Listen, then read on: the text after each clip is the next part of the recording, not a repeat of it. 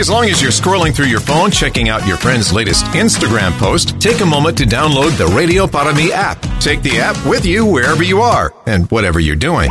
Stay updated with top and bottom of the hour news and the latest weather forecast. Plus, you can listen live to local talk shows, nationally syndicated programs, and listen to previous interviews you might have missed, all in crystal clear digital audio.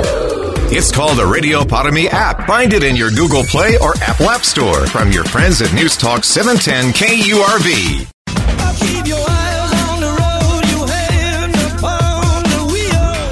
This is an encore presentation of the 956 Drive Home on News Talk 710 KURV and KURV.com. Here's Zach. We got some stories out of Mexico. Our guest right now on your 956 Drive Home is Ildefonso Ortiz from Breitbart, Texas.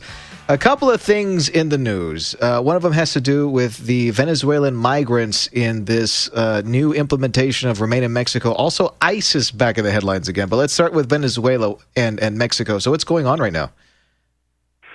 Well, basically, Venezuelan migrants kind of got in the middle. So what do you have? Oh, sorry, I hear a lot of echo. Can you hear me better? Yeah, it seems to be okay. Go ahead. We hear you fine. Okay, perfect. So what happened was that when they implemented this policy, all these they started sending people back. The policy hit them out of the blue. They were it hit them without warning. So they get to the U.S. The belief was that once they get here, they can request asylum. However, once they got here, then this group of about 1,000 people just got sent back, and they ended up in Matamoros. If you remember, about 2 weeks ago, they basically, as soon as they got sent back, they held a protest at the bridge. They shut down the bridge temporarily, and then from Matamoros, most of them got sent back to Mexico City. And now you have these people that are in Mexico City waiting to get permits, trying to file for to be able to get back into the U.S. But right now they're basically, as Mexico keeps allowing more Venezuelans to be sent back, these people are living in the streets. The shelters in Mexico City are at capacity. They're sending them to other shelters. And the problem is that since Mexico's southern border is wide open, every day you're getting thousands and thousands of new migrants coming in. So there's no end in sight to the wave of immigrants that are coming in. Even not only Venezuelans, but from all the other countries. Basically, you have to remember that Mexico's president, AMLO, opened the doors and said, everybody come in. Once they get to Mexico's southern border, everybody gets a travel permit where they have about 30 days to leave the country. So once they get that permit, they're able to travel freely through Mexico, trying to make their way to the border and get to the U.S. So that's where the Venezuelans kind of got basically they got tricked out of a way, because the other groups, they're still going on the whole issue of catch and release with the other groups, since the immigration facilities and the system's so overwhelmed. Basically, as quick as they're catching them, they're releasing the other nationalities. But the Venezuelans, who were the ones that could actually get real asylum, are the ones that are being sent back. Our guest is award-winning journalist with Breitbart Texas, Ildefonso Ortiz, our guest on your 956 Drive Home. Davis Rankin, your question. The Venezuelans, Nicaraguans, and what's the third group? They're like the Cubans. They're all fleeing socialist or communist. I guess Cuba's a communist. Anyway, socialist governments and socialist economies. But those economies are not newly socialized. They've been there for a while. Do you know why all of a sudden now? I say all of a sudden, the three countries are sending people are leaving those three countries to come north, and like the ones from, I forget who it is, they're coming through that jungle, the jungle connection between, is it Colombia and Panama, which is very dangerous. and they're just walking through it. The reason why they're coming is the same reason why everybody else is coming. As soon as Biden took office, the word got out that the gates were opened, that people were not going to be sent back. That they even said it themselves that they were going to try to end Title 42, which is what was really keeping people out was Title 42. Basically, migrants that were making their way to the U.S. and trying to request asylum, but they were not doing it the right way. They were getting sent back right away into Mexico, and Mexico had agreed to take them. And however, when the Biden administration came in, they said they were going to undo that inhumane policy, etc. So the message that human smugglers gave to the people was, you come with us, you're going to get papers to the U.S. And that's a message that keeps getting back to all these countries to this day. You go with us, we're going to smuggle you into the U.S., and you're going to get papers. So that is why these people are taking these dangerous journeys, spending their life savings, selling whatever they have back home, and their relatives are, getting into debt, giving as much money they can to these organizations, because there's a belief that they're going to get to the U.S. with papers and be allowed to stay. That's because remember, to the human smugglers, we're talking. These are not people. It's a merchandise. And, if you look at the figures, I mean, we talked about the numbers just to cross the Rio Grande here in the Reynosa, just from Reynosa to McAllen, they charge anywhere from $300 to $800 just to cross the river. That's not even counting on the journey and all the horrors that these smugglers, all the horrors that they carry out on these people. So this is literally perpetuating the cycle. And if you look how recently the Biden administration released their figures, 2.3 million people were basically apprehended at the southern border this year. That's not even counting the ones that got away. Are they all asking for... Our guest right now is Ildefonso Poncho Ortiz from Breitbart, Texas. The headline that was posted today, Poncho, I'm curious about. It talks about ISIS trying to recruit new members in Mexico. I kind of want to know what the details of the story are, because I can't imagine cartels are taking kindly to ISIS operating in their territory. Is that the case? Well, no. So you see, they operate separately. So this issue came because at the start of October, there was a massive hacking. A group of hacktivists called Guacamaya basically hacked into the computers of Mexico's army, the National Defense Secretary, and they stole like 6 terabytes of information. And what they did with this is they basically posted all that information on certain servers, and they're allowing journalists to go through that information. Wow. And this is where there were some reports detailing how even go as far as back as 2016, individuals linked to extreme terror groups, including ISIS, Al Qaeda, and so forth, were in Mexico trying to recruit people. Basically, some of them were trying to get married to Mexican women to be able to get legal papers to stay in Mexico. Some of them were trying to recruit other people within the Muslim community in Mexico, trying to radicalize them and try to get them to stockpile weapons and stockpile guns. And some of these individuals that are identified in these documents, a year or two later on, were actually arrested in Europe or killed in Europe for trying to carry out these type of attacks. So this kind of shows a concerning issue that of something that goes back as far as 2016, but it's present. And like I said, these are documents that were leaked from Mexico's military. If not, we wouldn't even have known about these cases. They've been largely kept under wraps. Wow, that is incredible. Yeah, this is Davis. I'm assuming that all the Venezuelans who get to this country are claiming asylum, and they get to stay then until their cases are adjudicated? Well, that's how it used to be. However, with the new policy, basically, if they don't apply before and they get an appointment to get to the bridge, they're not allowed to stay. They're basically being deported like if they were any other migrants, which is not really. It's and if you look at the other cases, like just regular migrants from other Central American countries, they're pretty much crossing. They claim asylum, claim credible fear. They get put into the detention centers, and then they're released because of the overcrowding. So the people that, it's sort of being unfair to the people that actually have a pathway of sorts to some sort of asylum. Mm-hmm. They're basically being replaced by the ones that really don't. Well, I thought if someone seeking asylum set foot on American territory, like they come up out of the river and step foot on land or cross the bridge, then we have to give them an opportunity to apply for asylum. And that's the loophole that that's at the root of the whole immigration crisis. When human smugglers were able to decipher that, and that's the message that most of the migrants that reach the border, that cross illegally and reach the border, if it's their first time, they're going to claim credible fear asylum or whatever.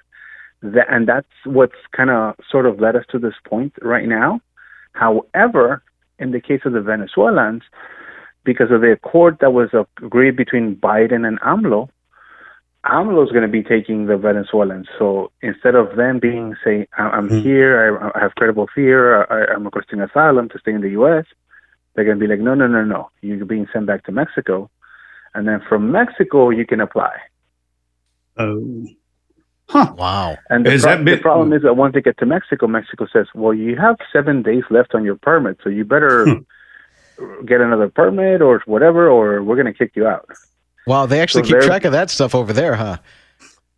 Well, yes, because remember, one of the most corrupt agencies is Mexico's immigration agency. They're, this whole time, migrants not only have to worry about the human smugglers and the drug cartels, they also have to worry about immigration authorities who are known for extorting people. They're known for vile acts of corruption. We've actually managed to do some investigations in this last couple of months. We've published several of our exposés kind of showing how the corruption where these people are extorting migrants, stealing from migrants. We have photos of the agents basically like taking money from migrants' backpacks and if you pay them, they'll release you, et cetera, et cetera. Wow. So it's a perpetuation of this horrible journey. You can read all of these stories at Breitbart.com/border. The Texas Cartel Chronicles. Ildefonso Poncho Ortiz, award-winning journalist with Breitbart Texas. Thanks for stopping by and sharing a lot of this information with us from south of the border. Stay safe, brother. That's Ildefonso Ortiz from Breitbart Texas joining us on News Talk 710 KURV. You're listening to an encore presentation of the 956 Drive Home on News Talk 710 KURV and KURV.com. As long as you're scrolling through your phone, checking out your friend's latest Instagram post, take a moment to download the Radio Para Mi app. Take the app with you wherever you are and whatever you're doing. Stay updated with top and bottom of the hour news and the latest weather forecast. Plus, you can listen live to local talk shows, nationally syndicated programs, and listen to previous interviews you might have missed, all in crystal clear digital audio. It's called the Radio Para Mi app. Find it in your Google Play or Apple App Store from your friends at News Talk 710 KURV. This is an encore presentation of the 956 Drive Home on News Talk 710 KURV and KURV.com. Here's Zach. We're joined by the Hidalgo County Health Authority, Dr. Ivan Melendez. There's a triple-demic out there. What are the 3 characters at play, and how can you tell which is which in the event that your child may get sick? Yeah, thanks for having me on to help us inform our community that we care for so much. It's really difficult to distinguish by symptoms alone any of the upper respiratory tract infections.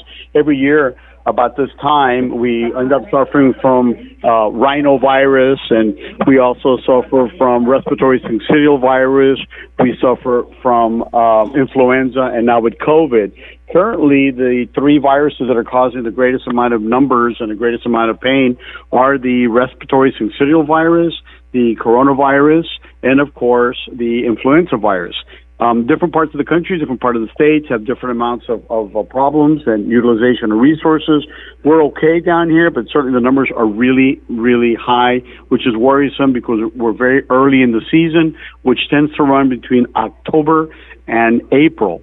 So when we think of the triple-headed monster, we at this time we think of RSV, respiratory syncytial virus, corona, and of course influenza. And as I said before, very difficult to distinguish, especially early, if that cough, if that congestion, if that runny nose, if that bony pain, if that feeling of weakness and listlessness. Very difficult because they all present in the same way. They're all transmitted in the same way. They can all be prevented in a very similar way. And so there are two most important things that people should be aware of. Number one, early recognition by testing. And two, at least for corona and influenza, if you can avoid it, why not? And the way you would do that would be with the vaccination. Respiratory syncytial virus, unfortunately, does not have a vaccination as of yet, although we expect that within the next year to two, there will also be a vaccination for respiratory syncytial virus. The one that is the highest culprit for small children requiring ventilators is RSV. The one that has been in most numbers and most of the press has been corona and, of course, influenza. Interestingly, for the first time in many years, we have almost the same amount of people in the hospital of influenza and of COVID-19. We have in the low 30s to high 20s, depending on that day, 28 to 32. So I find it fascinating that we have been just focused for so long on COVID-19 that now we're getting back to some of our more traditional virus like influenza. Dr. Ivan Melendez is the Hidalgo County Health Authority, our guest on your 956 Drive Home. What necessarily separates RSV from the flu and the Rona, and what is it? Why is it not as notorious? Well, for those of us, and I like to use this word to describe myself frequently, as you've noticed when we've talked, for those of us who are kind of nerds, and this is what we do, it's very non-notorious. It's very common. It's in our foresight. I guess a lot of people are not aware of it, but we've been battling for many years. I've been a physician for 37 years, and at least for the last 25 years, we've had medications that we've given that didn't turn out to work. We had a vaccine in the past that never really worked. So RSV, respiratory syncytial virus, which refers to a virus that causes plasma cells, or causes a certain type of cell to group up and call what's called a syncytium. This particular virus has been present for quite a long time and tends to create, especially in people with small bronchioles, which would be small children, congestion and obstruction leading to ventilation. And so for many years, we've been very well of RSV. Influenza, we all know it so well, and we know that since the year 2000, we have had in 2003 and in 2010, and we're believing this year what we consider to be a very high year. That is, there's low, there's moderate, there's high, and there's very high. And so for the third time in 22 years, we believe that this year is going to be very high in influenza. And remember that both of these viruses that we've had for a long time, which is respiratory syncytial and influenza, are extremely active because the last 3 years, by social separations, by washing your hands, by wearing masks, we've been able to avoid it. And therefore the community does not have a baseline immunity against these diseases. That's why it doesn't come to any surprise whatsoever that these numbers are up this year. How are the hospitals doing right now, capacity-wise? I'm really happy to report that, only we have less than 7% of the hospitals in Hidalgo County. We have a potential of 2,000 beds, of which currently we have close to 12 to 1,300 that are actually in active use.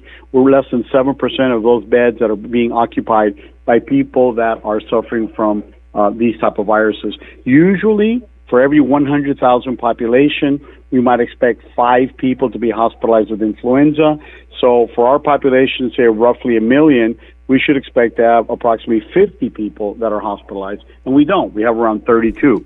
So our numbers are high, but our resources are plentiful, both in the physical plants as well as the staff to take care of you.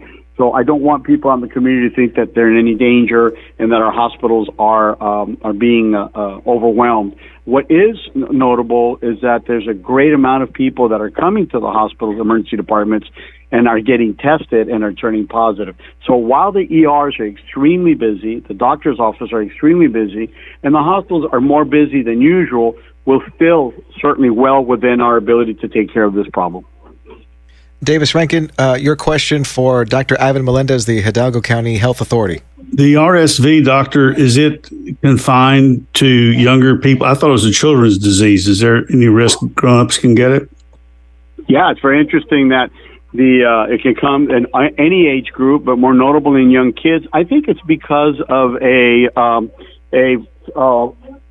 anatomical scenario. If you have a small gauge tubule, which is in little tiny kids, versus a large bore tubule like a bronchial in adult, of course you're going to see more problems in the smaller respiratory tract than in the larger respiratory tract. Interesting, in the flu, the people that get the least amount of flu are people above 65, which is surprising, and that's because most people over 65 are vaccinated. And since the age of 6 months, you can get your flu vaccine and get it every year. Most people over 50 get it. Very few people that are children get the flu shot, which is why I believe that the majority of the flu victims occur in children that are quite small. And as I read in the news, the congestion in those small bronchial tubes it's a phlegm, and a very sticky phlegm, so it's hard for them to expel it. And I assume sticky phlegm's true with grown-ups too, but we have a greater ability to get rid of it. That is correct. The increased viscosity on the bronchial production, which is composed of mucus, which is composed of white blood cells, the virus itself, and all the inflammatory proteins, does create quite a sebaceous, thick secretion, which of course becomes a physical obstacle for the exchange of air, and particularly oxygen and carbon dioxide. Hey, thanks a lot for stopping by and explaining that to us. That's the Hidalgo County Health Authority. Dr. Ivan Melendez joining us on News Talk 710 KURV. You're listening to an encore presentation of the 956 Drive Home on News Talk 710 KURV and KURV.com.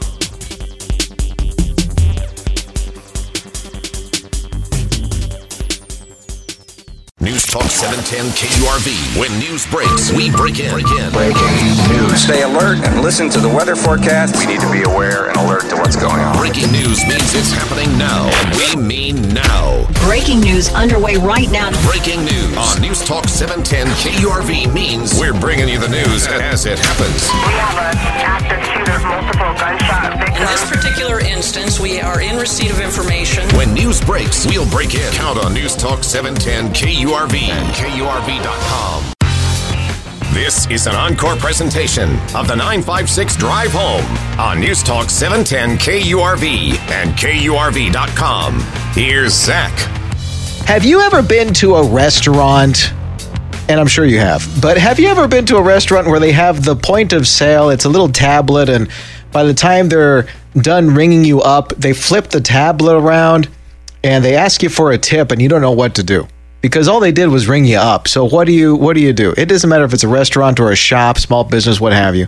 What do you do in that situation? Well, we've sent for the expert, etiquette expert Valerie Sokolowski, joining us on your 956 Drive Home. So the discussion of tipping. What was the traditional way of doing it, and why have things changed so much? Have they changed so much? Well, hasn't everything changed? Absolutely. Everything is digital, and I don't know how you feel about it, but when they turn that screen around and I see that it starts with 18%, not 15, Yikes. 18 now, and it goes up to 30, it makes me feel a little squeezy, and I think that most people from my research feel exactly the same way. Yeah, it's interesting. That percentage is going up, and it's making me feel like I'm not supposed to go out and spend money anymore, because when you go online, you see these people getting into heated debates, and the one phrase that keeps getting thrown out is, well, if you can't afford to tip, you shouldn't be out there spending at all. Well, I tell you what, knowing that this was coming, I did some research, and I went to two different places. One was a high-end coffee shop in our neighborhood, and that's the situation that I just explained. It starts with 18%. And I asked the lady behind the counter, I said, now, what do people typically do when they tip? Not only do they have the screen put in front of you, but they also have a jar, and it had dollar bills in it. So she very graciously talked with me about it, and she said, well, most people hit immediately the 18%. Or if they don't like the machine, they just put $1 or maybe $2 in the jar. And I said, well, how do you feel about that? And she said, you know what? It's really up to them. So she was very gracious. And then I walked across the street to a nice restaurant, and I talked about the same questions, and I asked the same questions to the maitre d' and to a waiter. And here's what the waiter, who had been there for many years, said. He said, you know, we give good service, and we're rewarded by people appreciating the good service, and most people pay 20%. And then I asked, okay, does anyone ever hit the custom? You want to guess what they said? Yes. They said, not so much. But when really? They do, yes, they said not so much. But when they do, this one waiter said, they still hit at least 20%, if not more. So now that was a restaurant, not a coffee shop. So you know what? It's all over the ballpark. I'm not going to lie. That custom button is my favorite. That's the one I hit all the time because I have some level of OCD, and I have to round the number. I just can't take the number that they give me. Valerie Sokolowski is a etiquette expert, our guest on your 956 Drive Home. Davis Rankin, your question about tipping. Well, I want to make sure we're talking about two different kinds of tipping. One is a meal of some sort, or it could be coffee. They bring you coffee to your table, like in an old-fashioned cafe. That's one kind of tip. The other would be when you go to a coffee shop like a Starbucks, or some sort of takeout. Those are two different kinds of experiences. May I? Yes. The understanding I think you're trying to convey is one of them is a service-based, this person's getting paid like $2 something an hour versus somebody that's literally their job is just to make coffee and pump it out the entire time. And the tip isn't necessarily a part of that. Am I encapsulating that correctly, Davey? Yeah. And my understanding is the tip jar, like at a Starbucks, is something that's spread around. Everybody gets a piece of it. So what do we do? What do you recommend? What? It's so interesting talking to people about what they do. And I go back to what I said. Some people over tip, and here's what they say for the reason. They say, you know what, Valerie, these are difficult times, and I feel like I'm tithing. And so I'm more than willing to give a bigger tip. And then other people will say, dadgum, no. This is just coffee. All they did was turn around, hit a button, give it to me, and I don't feel like I owe them anything. If anything, if there's a tip jar, I'll put $1 in it. So go figure. It is just up to different people and what they can afford, and I guess where they're coming from and what their mindset is. What about the nagging guilt in the back of your mind? What do you deal with that? Like, go to a therapist. Should your mindset be you're lucky I'm tipping you at all? Do you worry about how much you tip? Like if for example if the proposed tip is 18%, and you're like, I don't know if that's worth 15% or 18%. What if it's more worth like 12 or 15 or 10%? Do you feel bad reducing the amount that they suggest? I would never want to tip with any kind of guilt. I wouldn't. I mean, that's not what tipping is. Tipping is supposed to be a gratuity for good service. And so let's just start there. That's why I think some people, to your point, say, well, now, wait a minute, service. All they did was turn around, put a cup under a machine, hit a button, and hand it to me. And so, again, are there any answers to it? No, not really. It's just what individual people, even on that day, maybe one day you feel more generous than other days. I don't know. Yeah. I got a good example for you. So think of it like this. Everybody's asking for a tip these days. And I know I'm going to sound cheap for presenting this, but they say, hey, if you don't want to have it delivered, go out and pick it up yourself. Okay, I get that. So if you're going for like DoorDash or something, you put down the tip, and the tip is the only way that you're going to have the food delivered. People have learned that one the hard way. So you leave the house anyway, and even if it's curbside or even if you're going inside for just to pick up the food that you ordered, just the act of them handing you the food, does that necessarily warrant a tip? Because now the idea is, well, I mean, unless I'm going to go to the grocery store and buy all the food, come back and make it, I mean, am I still going to have to tip like the cashier at the checkout as I'm purchasing the food too? Like, where does it end really? Well, that's true. Where does it end? And again, it's up to every individual. I have to say, and I'm being very vulnerable here on your show, but if I order takeout and I go in and it's in a sack and it's on a counter, I don't feel like I need to tip. I just don't. That's happened to me one time, actually. Yeah, really? where they just pointed at it. They pointed to my food at the bar as I walked in. I barely even got a hello. You know, they knew you. They knew you. Right? They didn't want to have any interaction with you. My reputation as a poor tipper is ahead of me. Yeah. Davis Rankin, final question for our etiquette expert, Valerie Sokolowski. You would agree with me, wouldn't you? This is a load. You would agree with me that if you can afford it, which is imprecise definition, if you can afford it, you should tip generously in your interactions with servers and serving type people. My sister, my niece used to be a waitress, and my sister just busted my chops. Tip, give a good tip. But that's, of course, we're talking about 2 or 3 different things. But if you can afford it, I don't see why you shouldn't spread the wealth around. That's interesting because some of the less generous tippers are people that could tip and buy the restaurant. So yeah. I don't know. What's the answer? Wow. It's all in, it's in people's hearts. I mean, it is. What are you going to do? Who's going to tell me whether to feel guilty or not? They can't.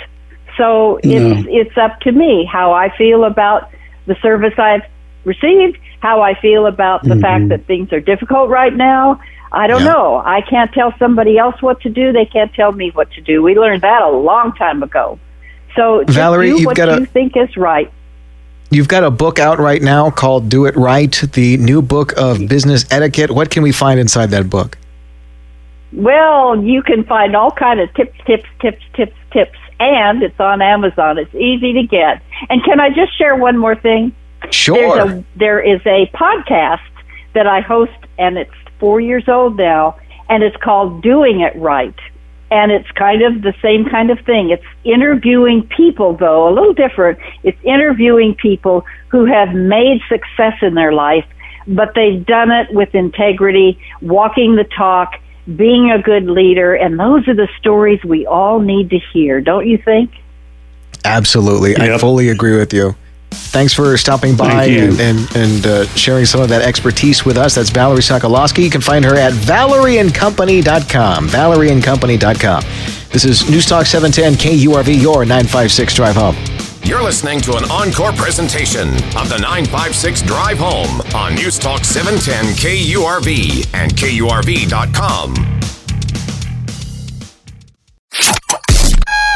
Start your day with news and interviews important to you with the Valley's Morning News. Weekday mornings starting at 6. Sergio Sanchez and Tim Sullivan bring you the latest headlines and hourly discussions with AccuWeather to get you ready for your day. And special guest interviews on topics that affect you and your family. Good morning. Good morning, gentlemen. Yeah, good morning, guys. We'll let you know I enjoy the show. It's what you need to start your day. The Valley's Morning News with Sergio Sanchez and Tim Sullivan. Weekday mornings starting at 6 on News Talk 710 KURV. This is an encore presentation of the 956 Drive Home on News Talk 710 KURV and KURV.com. Here's Zach. I got some stats for you that you don't want to hear, but we need to talk about this. More than 79,000 people dead on Texas roads. And the last time that there was a deathless day on Texas roadways was November 7th, 2000. Joining us on 710 KURV to help us end the streak from TxDOT is Ray Pedraza, the Public Information Officer, joining us on your 956 Drive Home. So give us the stats and what is how do we end the streak? Well, you know what? Ending this. Thank you. First of all, thank you so much for having me. To end a streak is really going to take everyone's help. This week we reached out on a Zoom call to reporters and social media influencers, to really, ask for their help to help us with this campaign. IndustryTX.com. If you want to get familiar with the campaign, you can go online and find out more about it. And we're just really asking all drivers to help us as well. They have the power to protect themselves, their passengers, and their fellow community members, because most of the crashes and fatalities that we're seeing on our roadways are preventable, and they're caused by things such as speeding and drunk driving and distracted driving. So when we approach reaching zero deaths on Texas roads, we go through what TxDOT calls the 3 E's. Engineering. We take a look at ourselves. How can we enhance the safety on our roadways? Education. How do we educate people about traffic safety laws? And then, of course, working with law enforcement partners to enforce those traffic safety laws. And I mentioned the Zoom call that we had earlier this week, and we thought we should probably add a 4th E to that, and that should be empathy, because we feel like, we as fellow Texans, we need to care more about each other and care about the person who's in the vehicle next to us. And we feel like once we get people to care about, who's in the vehicle next to them, hopefully we can start bending the trend, if you will. I think we should care for you to get out of my way when I'm in a hurry somewhere. Davis, right. Davis. I'm joking. So here's something. I just finished going to New Orleans and I drove there from the Valley to New Orleans to Bastrop and back down.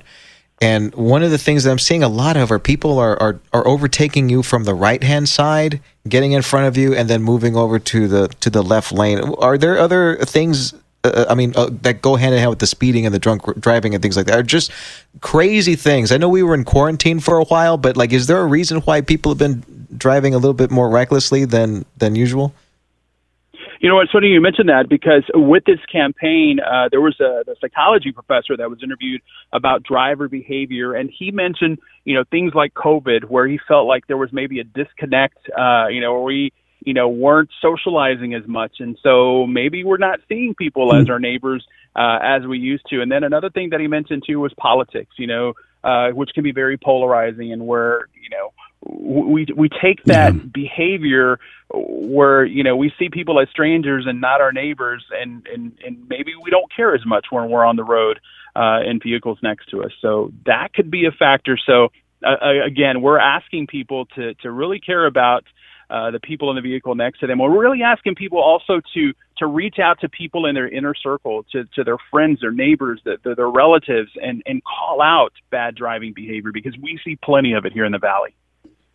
Our guest is Ray Pedraza from TxDOT. Our guest on your 956 Drive Home. We're trying to end the streak, as there have been more than 79,000 deaths on Texas roads, and the last time we had a deathless day was November 7th, 2000. Yes, 22 years ago. Good Lord. It's incredible. As far as drinking and driving, or driving while intoxicated, or under the influence of anything, how do you happen to have any numbers? Because I know we've got like Uber and Lyft and things like that, and you've always been able to call a taxi, but these things still happen. You know what? I don't have those exact numbers in front of me, but I can tell you that unfortunately, Hidalgo and Cameron counties are usually in the top 10 when it comes to impaired driving, crashes, and fatalities, and so that's certainly not a stat that we're proud of. No, not at all. Davis Rankin, go ahead. Ray, do you think we are? Because I've heard this said that we have just a little bit different attitude toward drinking and driving down here. We're a little more casual about it, or forgiving is not the right word, but you understand where I'm going with it. Is it your view that's kind of prevalent here? I believe so. I think that, in many instances, people feel like, well, if I just have a few drinks, I'm just going to head down the road, I'm probably, law enforcement won't see me. And so I think we tend to see people take those risks, maybe here more so than in other parts of the state. Yeah. As one guy said, my people like to party. Oh, really? Yeah. One thing I've wondered, and you're not the right, but I'll put this bug in people's ear. It's one thing to have 0.08 blood alcohol content, which they do by a test. But you can be, if you're at 0.05, that's not legally intoxicated, but you could be, I guess, considered under the influence. I don't know if that's litigated ever. You know what I mean? Right. So what we really tell people, if you've had any amount of alcohol, get a sober ride. Call Ray's Uber. Hey, call me, sure. This is unusual for the highway department, it seems to me, to be doing this, and realizing you're not one of the commissioners. But why, don't y'all have enough to do building roads? Then I think it's a good thing. I'm not criticizing it, but it is unusual for the highway department to be involved in this. Well, actually, let me springboard off of you, David. We feel like it's a shared responsibility between us and law enforcement and the community. We feel like all working together, we could hopefully bend this trend and hopefully one day get to zero deaths on our roadways. Ray Pedraza is with TxDOT. He joins us on your 956 drive home. We're trying to end the streak of car accidents on Texas roadways, and it's been almost 22 years. How does it get that far? And what does it take? Like, has there been? Sorry for asking kind of a left field question, but I mean, have there been studies about what happened like on that particular day versus like the trends and things like that? I have not, I've not heard, what particularly happened on that year. Yeah. But my guess is that, we have a lot bigger population and you have more people driving since then. I mean, this is 22 years later. That would be my guess, but I guess I would need to look more closely into that date. I admit that was a niche question. I admit, but it was just one of those peak of curiosities that happen as we have this conversation. I bet you there's fewer. As far as why over 22 years, I mean, if I remember correctly, haven't there been kind of like inklings and murmurings of, hey, things have been getting kind of bad. Can we tone it down a bit? Like not so much official campaigns, but at least mentions that the streak hadn't been broken in so long. I'm sure it's been mentioned before. Of course, yeah, and that's a reason that why we do safety campaigns, throughout the year. Whether it be motorcycle safety, pedestrian safety, sober rides, campaigns. So we really try to keep the message out there all year long. And that's how we're also encouraging the community, that this needs to be a conversation on a regular basis and not just on holidays. I mean, we should be talking to our kids that are teen drivers about the responsibility on our roadways to keep everybody safe. I'm happy to see more presence on this particular thing, ending the streak. But before we wrap it up, where do we get more information on how to end the streak? What are some of the things that we can do? You can go to endthestreaktx.com, and there is plenty of collateral for you to download on there. There's social media graphics and GIFs that you can download on there. And we encourage you to post your own personal stories, testimonials of maybe you've lost a loved one or maybe someone was seriously injured in a crash. Post their story. Use the hashtag #EndTheStreakTX. And, of course, follow us on social media and reshare our content as well. EndTheStreak.tx. EndTheStreaktx.com. Oh, EndTheStreaktx.com. Got it. EndTheStreaktx.com. Thanks a lot, Ray. Appreciate it. Hope to have you on again soon with news of improvement and that everybody has officially learned how to drive and we can finally get past this and end the streak. Ray Pedraza, Public Information Officer for the Texas Department of Transportation, joining us on News Talk 710 KURV. You're listening to an encore presentation of the 956 Drive Home on News Talk 710 KURV and KURV.com. You're always on the go. Obviously pretty busy. Busy with work. Picking up my kids from school. From work to kids to running errands, your entire day is a hands-on, never-ending frenzy of activity. Luckily, getting the news is now voice-activated. Just say, Alexa, play 710 KURV. I like to know what's going on in my world. I gotta know what's going on in my city. Putting the smart in your smart speaker. I'm getting my news from you and my information. For the latest news and to find out what's happening in rich, clear audio, just say, Alexa, play 710 KURV. Hey, as long as you're scrolling through your phone, checking out your friend's latest Instagram post, take a moment to download the Radio Para Mi app. Take the app with you wherever you are and whatever you're doing. Stay updated with top and bottom of the hour news and the latest weather forecast. Plus, you can listen live to local talk shows, nationally syndicated programs, and listen to previous interviews you might have missed, all in crystal clear digital audio. It's called the Radio Potami app. Find it in your Google Play or Apple App Store from your friends at News Talk 710 KURV.